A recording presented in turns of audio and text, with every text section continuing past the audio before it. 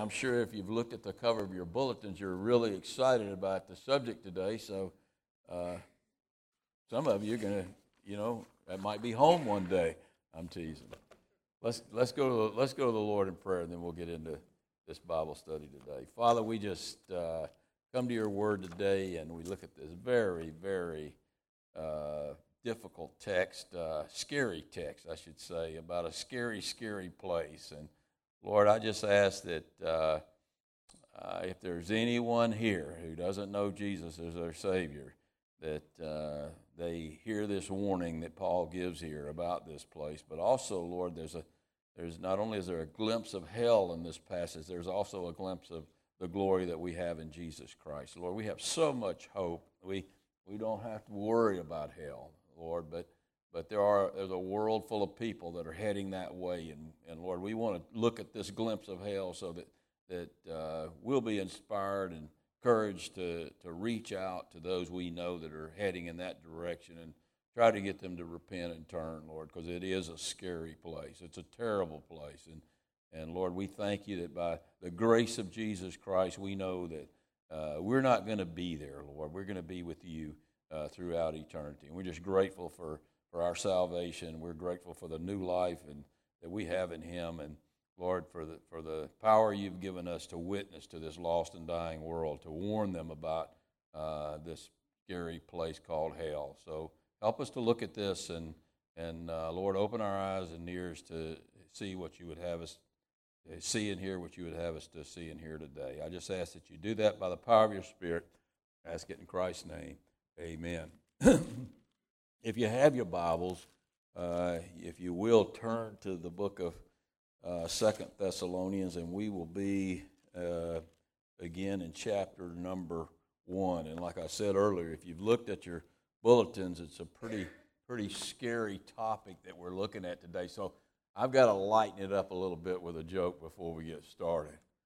There were 3 people that went to hell. Now, I always want to give a disclaimer. The names that I use here are strictly coincidental. So if your name appears, I'm not getting on you. But there were 3 people that went to hell. David and Roy and Diane. Again, that's all coincidental.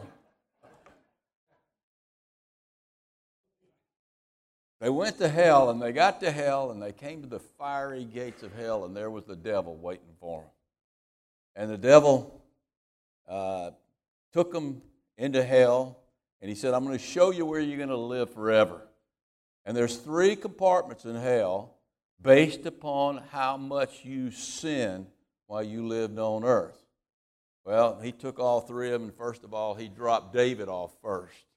And he dropped David off in this compartment, and in this compartment, there were millions and millions of people as far as the eye could see, and they were standing in hot manure up to their waist.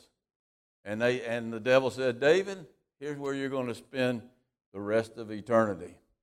And then he went to the second compartment, and he took Roy there, and he dropped Roy off, and he said, Roy, here's where you're going to spend the rest of eternity. And the people you could see millions and millions of people, and they were in hot manure up to their neck. I mean, it was terrible. And so he dropped Roy off there, and all he had left was Diane. So he went to the third compartment. And Diane looked in there, and there were these people, and they were standing in manure about ankle deep, about knee deep. And they were drinking coffee. I mean, they had it made. And Diane went in there, and she grabbed her a cup of coffee, and she's talking to the guy next to her. She said, this isn't so bad. I think I can make it here. Apparently I didn't sin as much as Roy and David did. No sooner did the words get out of her mouth than the devil said, coffee break is over. Get back on your heads.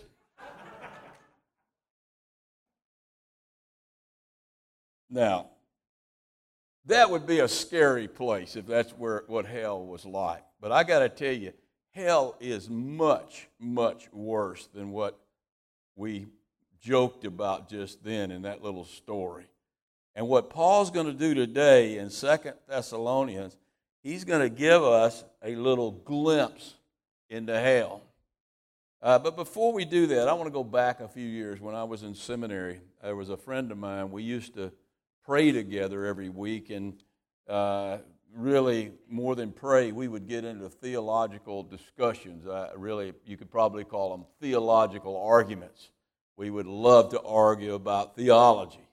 Well, one day we were talking before we were getting ready to pray, and we were talking about a book by John Stott. Some of you might know who John Stott is. He's a very well-known Cambridge scholar and theologian, an Anglican pastor. He died in 2011, but he was alive back then when we were having this conversation. And I was talking about how much I liked his commentary on Acts, and my friend said, I like his commentary, but I'm a little leery of John Stott because he's an annihilationist. What's an annihilationist? Annihilationist is someone who believes in hell, but they believe that hell is a place where you go to be totally destroyed once you die.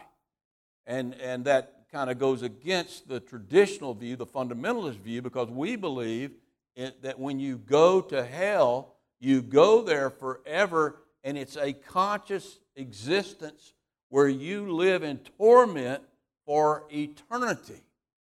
Well, I always like to play the devil's advocate.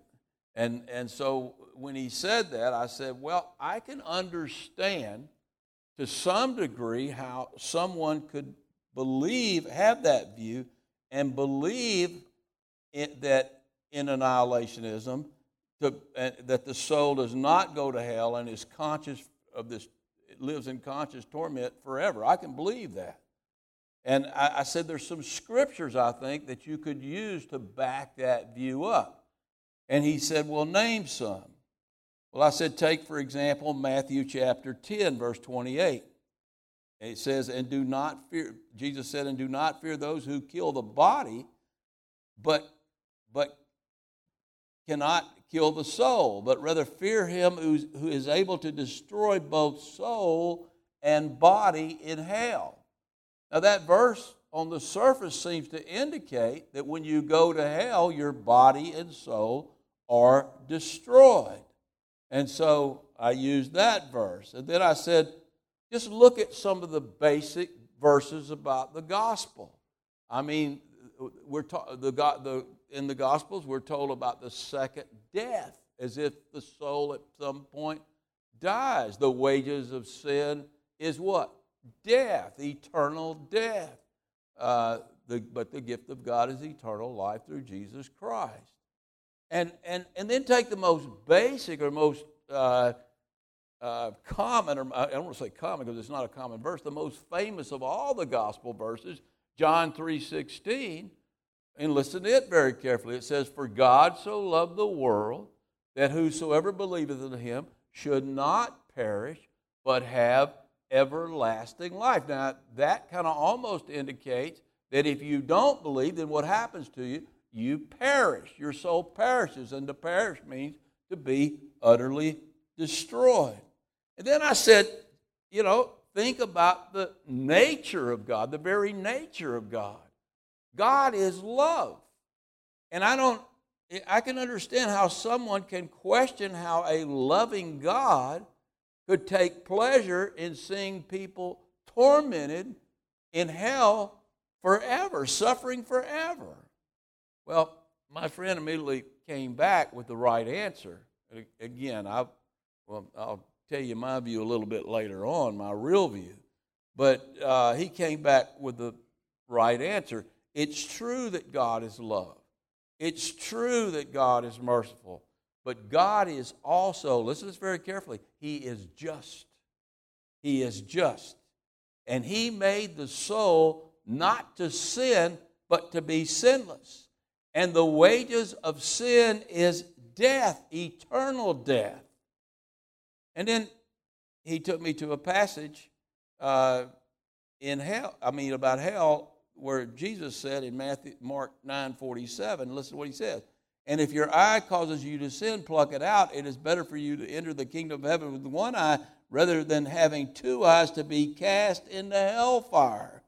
There the worm does not die, and the fire is not quenched. Well, my argument back with that, I said, well, I can see where you could question that, because that almost seems that it's speaking of the fact that the fires of hell are always brewing. The worm is always eating bodies because people are always dying, and so it never seems to be quenched. And then he said, well, let me take you to another passage. And this was the clincher. And that's the passage that we're going to look at today. Listen to what, I think it's the best argument in the Bible for the eternal punishment. Listen to what he says in these two verses, and you can jump down to verses 8 and 9 and read with me here. If I was trying to argue for an eternal hell, I don't like talking about hell much. I'm not afraid to talk about hell, but I'm not going there. And I don't like talking about it that much, but there is a hell. And if you want to prove that there's a hell, you can go over to 2 Thessalonians chapter number 1 and look down at verse number 8. It says there, it's a flaming fire, taking vengeance on those who do not know God and those who do not obey the gospel of our Lord Jesus Christ. These shall be punished with everlasting destruction. And the order of those two words there is important. Everlasting destruction from the presence of the Lord and from the glory of his power. That's a scary, scary, scary passage for those who do not know Christ. So what I want to do today, I want to take a good look at this passage. But first, before we go there, we got to set it up, and we got to go back to where we were at last week. Remember, Paul was commending the Thessalonians. He was commending them because they had exceeding faith. They had faith more than all the other churches. They had love more than all the other churches. They had long-suffering and patience more than all the other churches because they were going through these trials and they were doing well. Their faith was holding up. And here was the problem, and one of the questions they had, and one of the questions I always had, why was God allowing them to be persecuted? I mean, it seemed as if those Jews and Romans who were persecuting this church at Thessalonica were getting away with it, and God was allowing them to get away with it. Well, that's where we want to pick up today. We want to pick up in verse number 6, and you'll see that they were not getting away with it. Because look at what he says. Since it is a righteous thing with God to repay with tribulation those who trouble you. And the word trouble there is the word tribulation. Those who tribulation you could say. Those who put you through tribulations. One of the main reasons that there's a hell, because it's the righteous thing to do, to repay those wicked people, evil people who come against God's people. And when they come against God's people, who are they really in reality coming against? They're coming against God. And so God is just. Everything he does is righteous. Everything he does is righteous. And that's why he punishes wickedness. If he allowed wickedness to go on forever, if he allowed people to live forever in wickedness, he would not be righteous. At some point, he's going to have to punish the wicked in order to be just. And it's clear, the Bible's very clear, that what you sow is what you reap. And what you reap is more bountiful than what you sow. If you reap good in your life, you're going to sow good things, many more good things than what you sow. You're going to reap many more things than what you sow. But what's true for good is also true for evil. If you do evil, the same principle applies. If you sow evil, you're going to reap much more evil than you sow, because you're coming against an eternal God, an angry God. He's angry at you if you're reaping evil, if you're doing wickedness. And we've all done wickedness at some point. That's why we need a Savior. And here were these people that were persecuting the Thessalonians, and they were at war with the Thessalonians. But really, who were they at war with? They were at war with God. Guess who's going to win that war? God's going to always win that war. If you're not in Christ, you're at enmity with God. You're an enemy of God. You're at war with God. And you're going to reap evil things in your life. And then eventually you will reap hell. Because God is just. It's a righteous thing with God to repay people who persecute God's people, is what he says here. Now, verse number 7. And to give you who are troubled, those who are in tribulation, same word there. The word should be translated tribulation. And to give you who are in tribulation rest with us when Jesus Christ is revealed from heaven with his mighty angels. Look, the Lord's coming soon, and he's going to make everything right. You know, I think it's interesting here in this passage, you learn a little bit more about his coming. He comes with who? He comes with his saints. We know that. But he also comes with his angels. That's going to be some grand appearance when the heavens open up in Christ's return. I'm going to tell you what, it's going to be something to see. But when that happens, we're going to get rest from the wicked, because the day of the wicked is going to be over. The people who don't know Christ are going to be out of here. Let me tell you where they're going to go. Are they going to go to hell? No, they're not going to go to hell. They're going to be cast into Hades. Hades is a pretty bad place too. Hades is a terrible place. If you want to learn about Hades, you can read about the story about the rich man and Lazarus, and just how bad the rich man was in the part of Hades where the wicked are going to go. And it's a terrible, terrible place. It's a hot place. It's a place of thirst. It's a place of darkness. It's a place where you want out of there every minute. And you're going to be there, I'm going to tell you right now, if you go there, you're going to be there a minimum of 1,000 years. Because the great white throne judgment, which takes place, and where the wicked are cast into the lake of fire, doesn't take place for 1,000 years. So you're going to be down there in the underworld. You know, you see these people, there's this movement right now of people preparing themselves for the underworld. They're longing for the underworld. They're looking forward to the underworld. Let me tell you what, you don't want to go down to that underworld. You don't want to go down to Hades. It is a scary, frightening, terrible place of wicked people and demons, and eventually the devil. It's like the bottomless pit. It's a terrible place. And that's where people are going to go. And then at the end of the millennium, there will be the great white throne judgment, and they will be cast, the wicked and the devil and his demons will be cast in the lake of fire, which is hell, which is what Paul describes now in verses 8 and 9. Let's know what he says. In flaming fire, taking vengeance on those who are bad people. Is that what it says?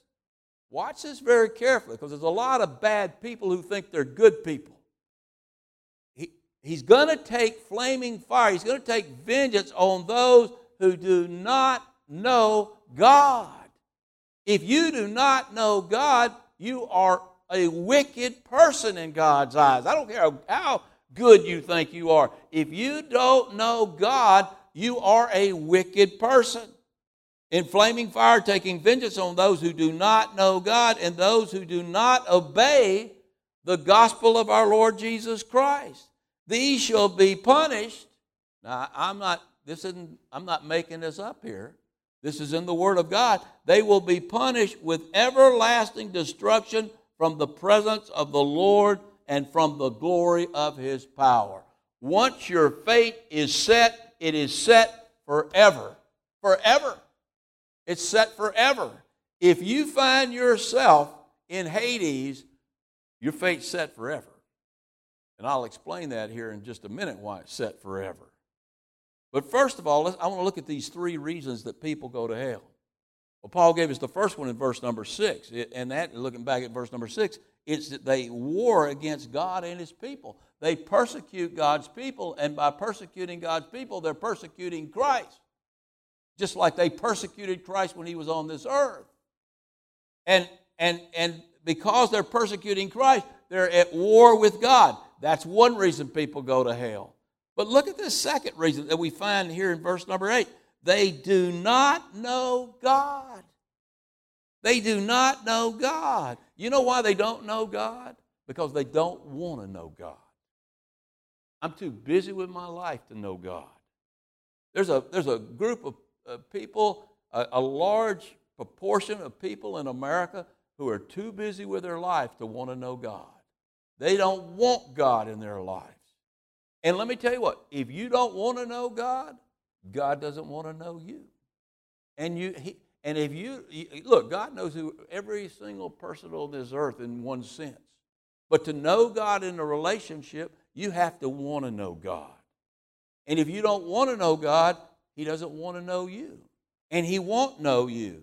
And if He doesn't know you, then at some point He's going to say, "Depart from me, you wicked, you cursed, you cursed. Depart from me, for I never knew you." And so if they don't want to know God and they don't want to choose to know God, then they don't want to be in heaven, because let me tell you something, heaven is it's God's place. It's all about God. If you don't love God, you won't want to be in heaven. You'll probably want to be in hell, because hell is the devil's abode. That's his place. That's his domain. And then the third reason that people go to hell, and this is really it all, you can boil it down, all of this, they do not obey the gospel of Jesus Christ. Look at the last part of verse number 8. They do not obey the gospel of Jesus Christ.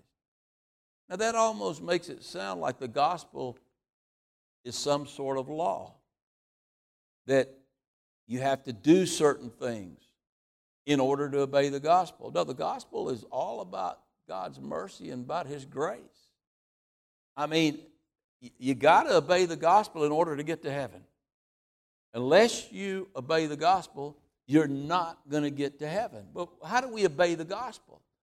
To obey the gospel simply means that we believe in Jesus Christ, that we receive the gift of salvation, that we put our faith in Christ for our sins. We put our faith in the blood that He shed on that cross to cover us and to make us righteous, to give us His righteousness. And if you reject that gift of salvation, then you're rejecting Christ. You're rejecting the Son of God. You're rejecting God. And so if God is just, you can see why there's only one thing that He can do, and that's to send you to hell, because you don't want to know God. And heaven is about God. Some people I hear say on occasion, God would never allow people to go to hell. I mean, He's a God of love and He's a God of mercy.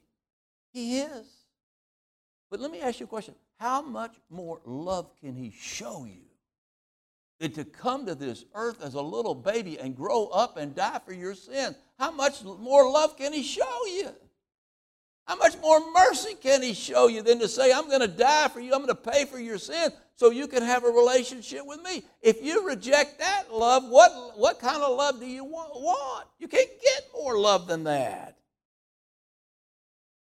And so if we reject the cross, we reject Christ, we deserve hell. People go to hell because they choose to go to hell. They go to hell because they don't want Christ. They will not have this man rule over them. Now, I'll tell you, part of the gospel is this. You receive Christ as your Lord and Savior, not just your Savior, as your Lord. He becomes Lord of your life. I mean, none of us have made Him Lord of all our lives, but we recognize Him as our Lord and as our Master. And we love Him and we want Him to be our Lord and our Master. But most people, the reason they reject the gospel isn't that they want to go to hell. They reject the gospel because we will not have this man, Jesus Christ, rule over us. We are our own kings. We're our own gods. We don't want the King of Kings. C.S. Lewis once said that the gates of hell are locked from the inside. They're locked from the inside. What do you mean by that? He means that they're locked so that God can't come in, because people don't want God. The people that will be in hell are people that don't want God. They don't want a relationship with God. And they're rebels to the end. They're rebels to the end, all the way to the end of eternity. They rebel against the rule of God in their lives. You get some precursor to this mindset in the Great Tribulation when you see hell on earth. In the Great Tribulation, I tell you what, we're not far from there now, because I see a lot of hell on earth right now, but it's going to get a lot worse. We're going to see in 2 Thessalonians, the first thing that's going to happen, we're going to see in the next chapter next week, is that the thing that restrains evil is going to be removed from this earth. That is the church, and that is the Spirit of God. You can either, however you want to look at it, the Spirit of God in us. It is the church is going to be removed, and all hell is going to break out on this earth.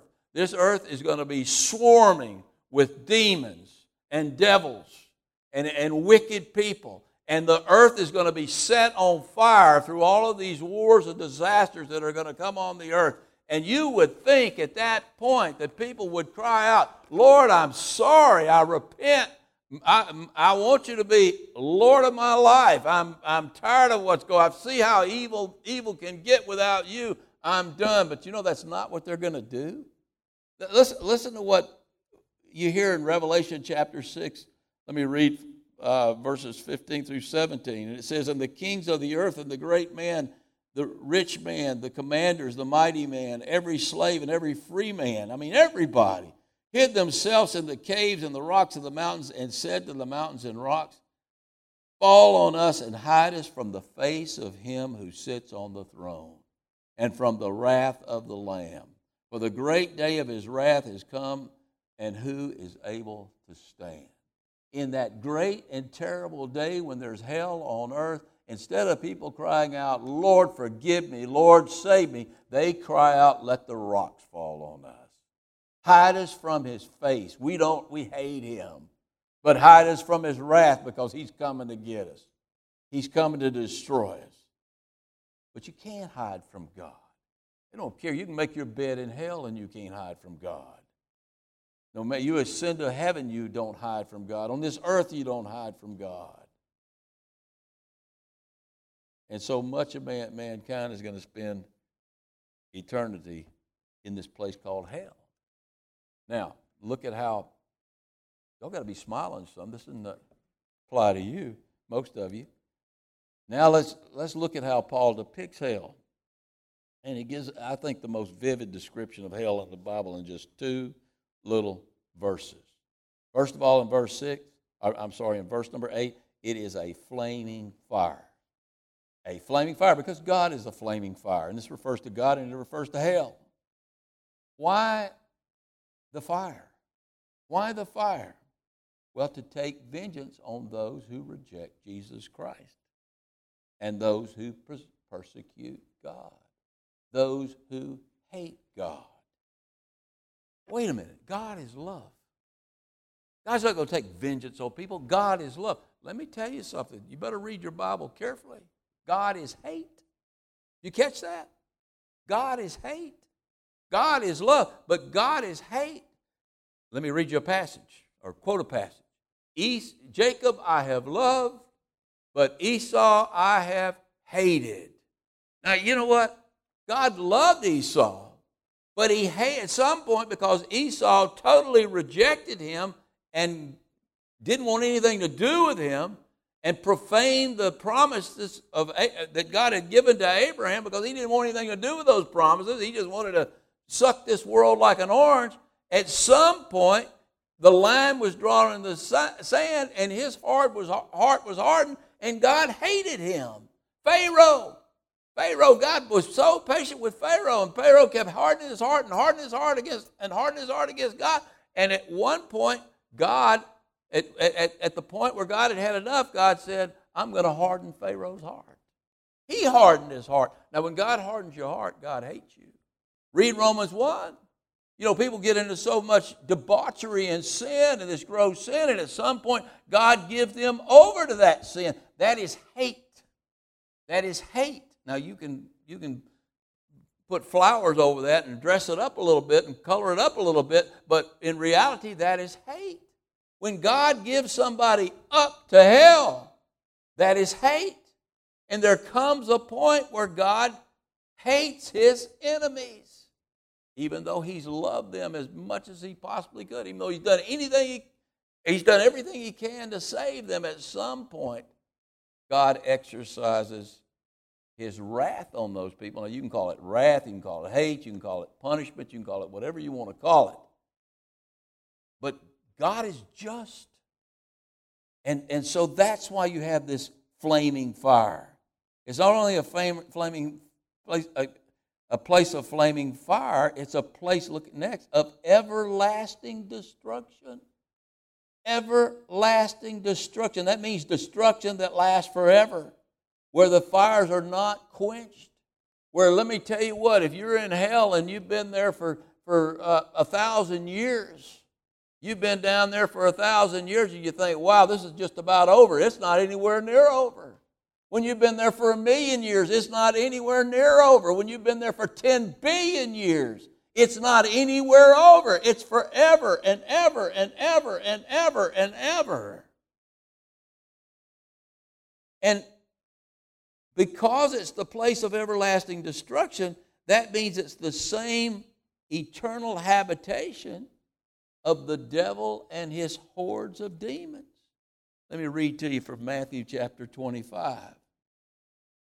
When Jesus sits on the white throne judgment seat, this is what he'll say. He'll say, "Depart from me, you cursed, into everlasting fire, the lake of fire, prepared for the devil and his angels." Hell wasn't prepared for you. Hell wasn't prepared for Adam and Eve and his descendants. Hell was prepared for the devil and his everlasting angels. But people want to follow the devil and live like the devil. They're going to end up in the devil's abode. They're going to end up in his domain. In Milton's Paradise Lost, the people in hell say, it is better to reign in hell than to serve in heaven. Let me tell you what, you're not going to reign in hell if you're in hell. You might reign here on the earth. The devil might use you for a while, but the devil rules hell. His demons rule hell. That's the place of the devil and his demons. It's going to be a terrible place. It's a place of utter darkness. How do I know it's a place for utter darkness? Look at verse number 9. Look at what he says there. He says, it's from the presence of the Lord. The Lord is what? The Lord is light. And in him is no darkness at all. You remove the Lord, and there is no light. So hell in the Bible is described as this place of outmost darkness, of utter darkness, where there is no light, where you can't see anything. You'll hear sounds and you'll feel pain, but you won't see anything. And then, this is maybe the scariest part. Watch this carefully. Here's where a lot of people go wrong. He says it's a place removed from the glory of his power. He's gone. You make it to Hades, you'll see Jesus one more time at the white throne judgment seat before you're cast into the lake of fire. But after that, he's gone. He's gone. Not gone for a few years. Not gone for a few thousand years or a few million years or through a few billion years or a few trillion years. He's gone forever. You'll never see him again. What does that mean? That means once you're in hell, you can never get saved. Once you're in Hades, you can never get saved. Your fate is set. If you die without Christ, your fate is set because you have been removed from the power and mercy and love and glory of God forever. That's why the Bible says it's appointed unto man in the book of Hebrews. It's appointed unto man once to die, and then the judgment. Then the judgment, the white throne judgment, you'll face God at the white throne judgment. You'll be cast in the lake of fire, and you'll never see God again. And there's no hope in hell. Absolutely no hope. It's nothing but despair. Forever and ever and ever and ever and ever.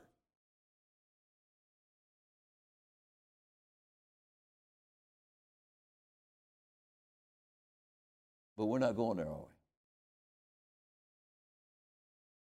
Those who believe, those who truly believe. I'll tell you what, I wouldn't read a passage like this and not make a sincere effort to work out my salvation with fear and trembling.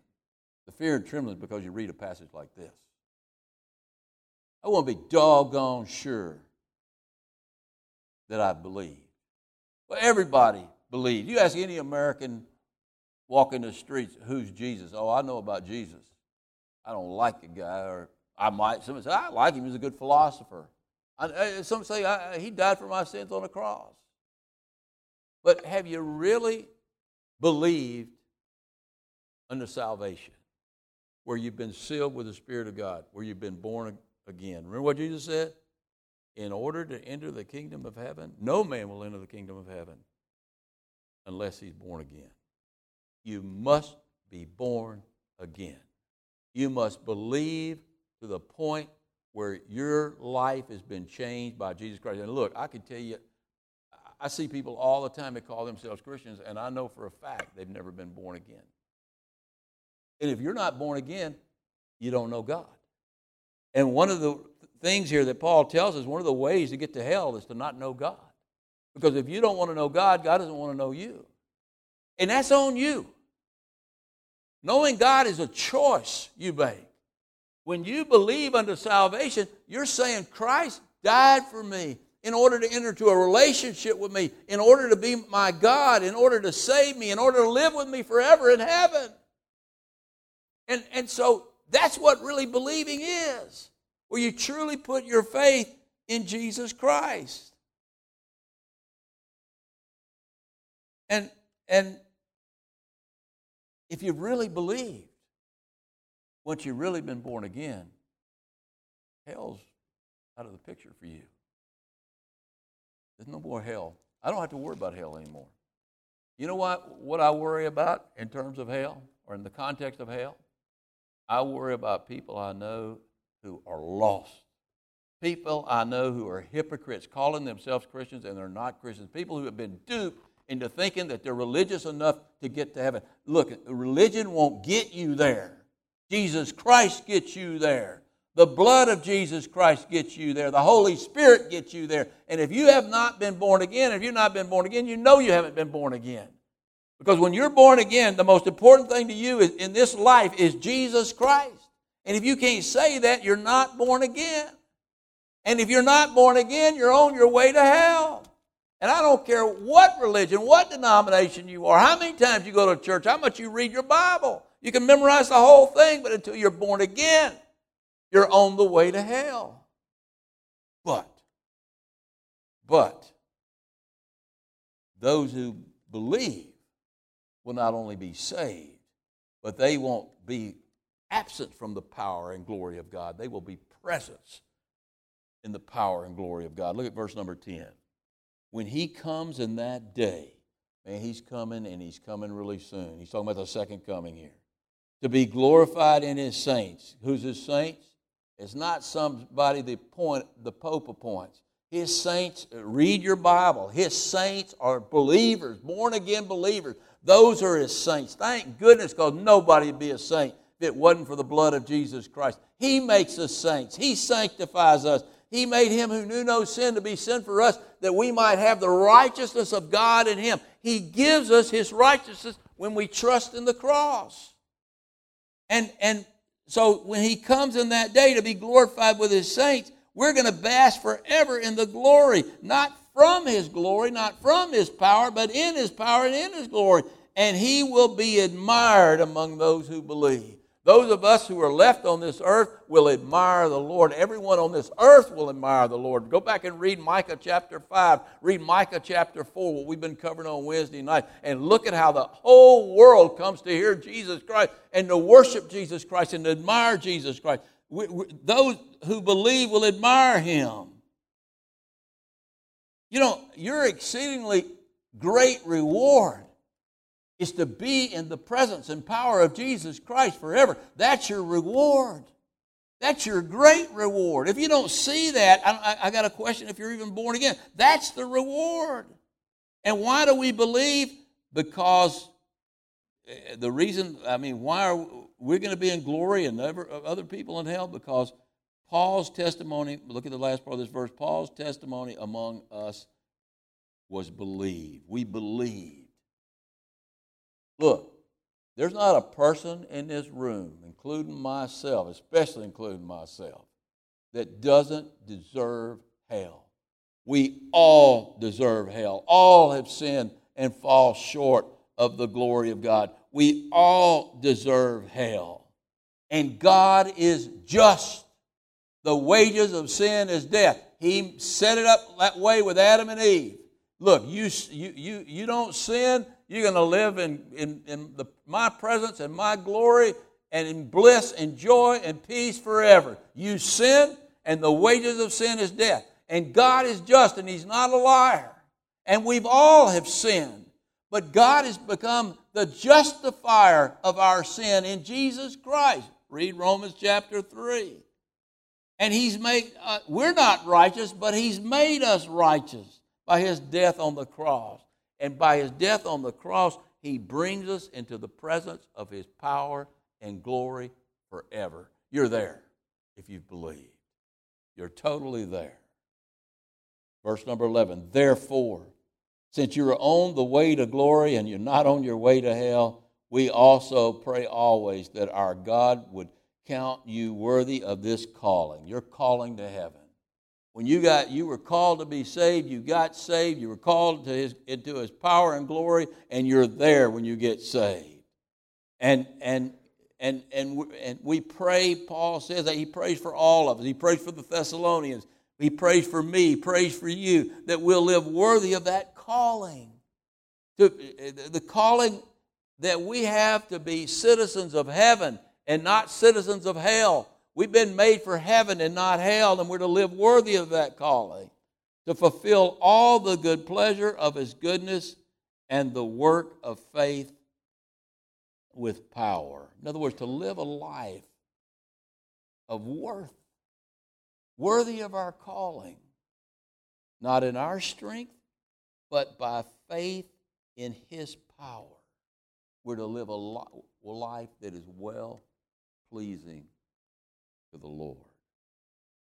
And when we live like the people destined for heaven instead of the people destined for hell, look at the last verse. The name of our Lord Jesus Christ is glorified in us and we in Him. All by His grace, according to the grace of our God and the Lord Jesus Christ.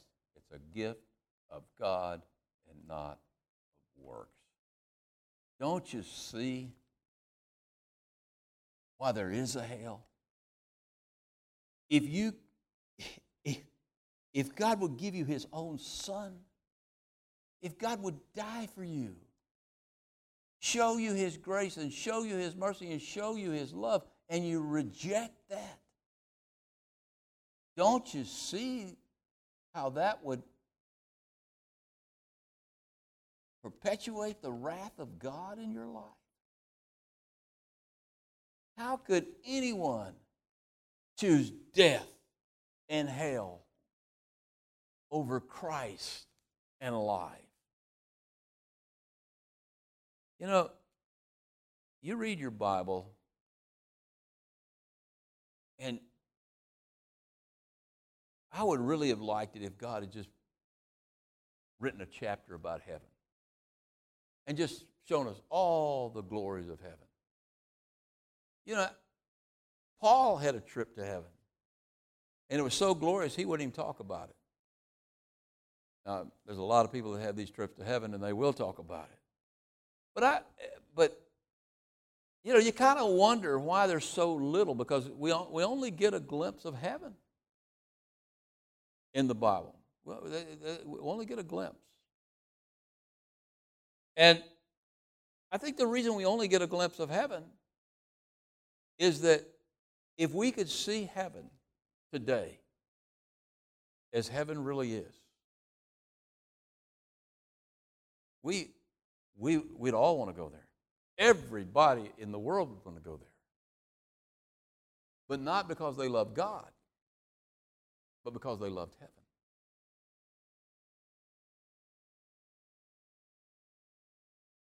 That's why it bothers me when I hear of these people who have visions of heaven, and Jesus becomes nothing more than a tour guide that shows them around to their wonderful abode. The streets of gold and their new mansion and all of these kind of things. Listen, heaven could be a swamp, and if the Lord's there, it's going to be a glorious place. It could be Louisiana, and if the Lord's there, it's a glorious place. It could be a 50-year-old building on Camellia Avenue, and I got to tell you, if the Lord's there, it's a glorious place. It could be my closet at home, 4 white walls, and if the Lord's there, it's a glorious place. And for a similar reason, that we only get a glimpse of a glimpse of heaven, I think for the similar reason, we only get a glimpse of hell. Because if people could see the horrors of hell, if God had written an entire chapter about hell and given us an absolute picture of hell, nobody would go there. Nobody. All those people that are dying to get in the underworld, as soon as they get there, they're going to want out. Nobody would want to go to Hades. Nobody would want to go to hell. But the reason they wouldn't want to go wouldn't be because they love the Lord. The reason they wouldn't want to go is because they're afraid of the horrors of hell. And so God only gives us glimpses of heaven. He only gives us glimpses of hell. But let me tell you what, He gives me enough glimpse of both that I know which place I want to live in forever. I want to live forever in heaven. I don't want to live in hell. I'm not an annihilationist. I don't believe in annihilationism. I believe in a literal, eternal hell for the lost. And I don't say that gladly. But let me tell you why I believe that. Not just because of this passage here in 2 Thessalonians, but because when the millennium is over and we face Christ at the judgment seat, everybody at that point goes into eternity. Everything is eternal at that point. God created the soul to be an eternal being. And when we go into eternity, everything's eternal, including the soul. So death is eternal. The second death, that's an eternal death. The lake of fire is eternal. There's no time in eternity. Everything is eternal. And so the destruction of the soul is eternal. And the Bible seems to speak of a conscious existence in hell for those who go to hell. In Matthew chapter 13, verses 41 and 42, it says, the Son of Man will send out His angels, and they will gather out of His kingdom all those who offend and those who practice lawlessness, and will cast them into the furnace, at some point cast them into the furnace of fire. And there will be wailing and gnashing of teeth. Now, for you to wail and gnash, you've got to be conscious.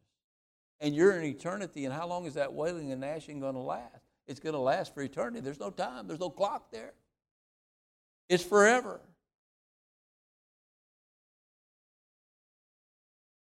So there you have it. You got a glimpse of hell and even a little glimpse of glory in this passage. You know, it's your choice. Isn't it marvelous how God has given us choice? He respects the human being so much, that he will even let you choose to go to hell if you want to. He respects your choice so much that he will even let you choose to go to hell if you want to.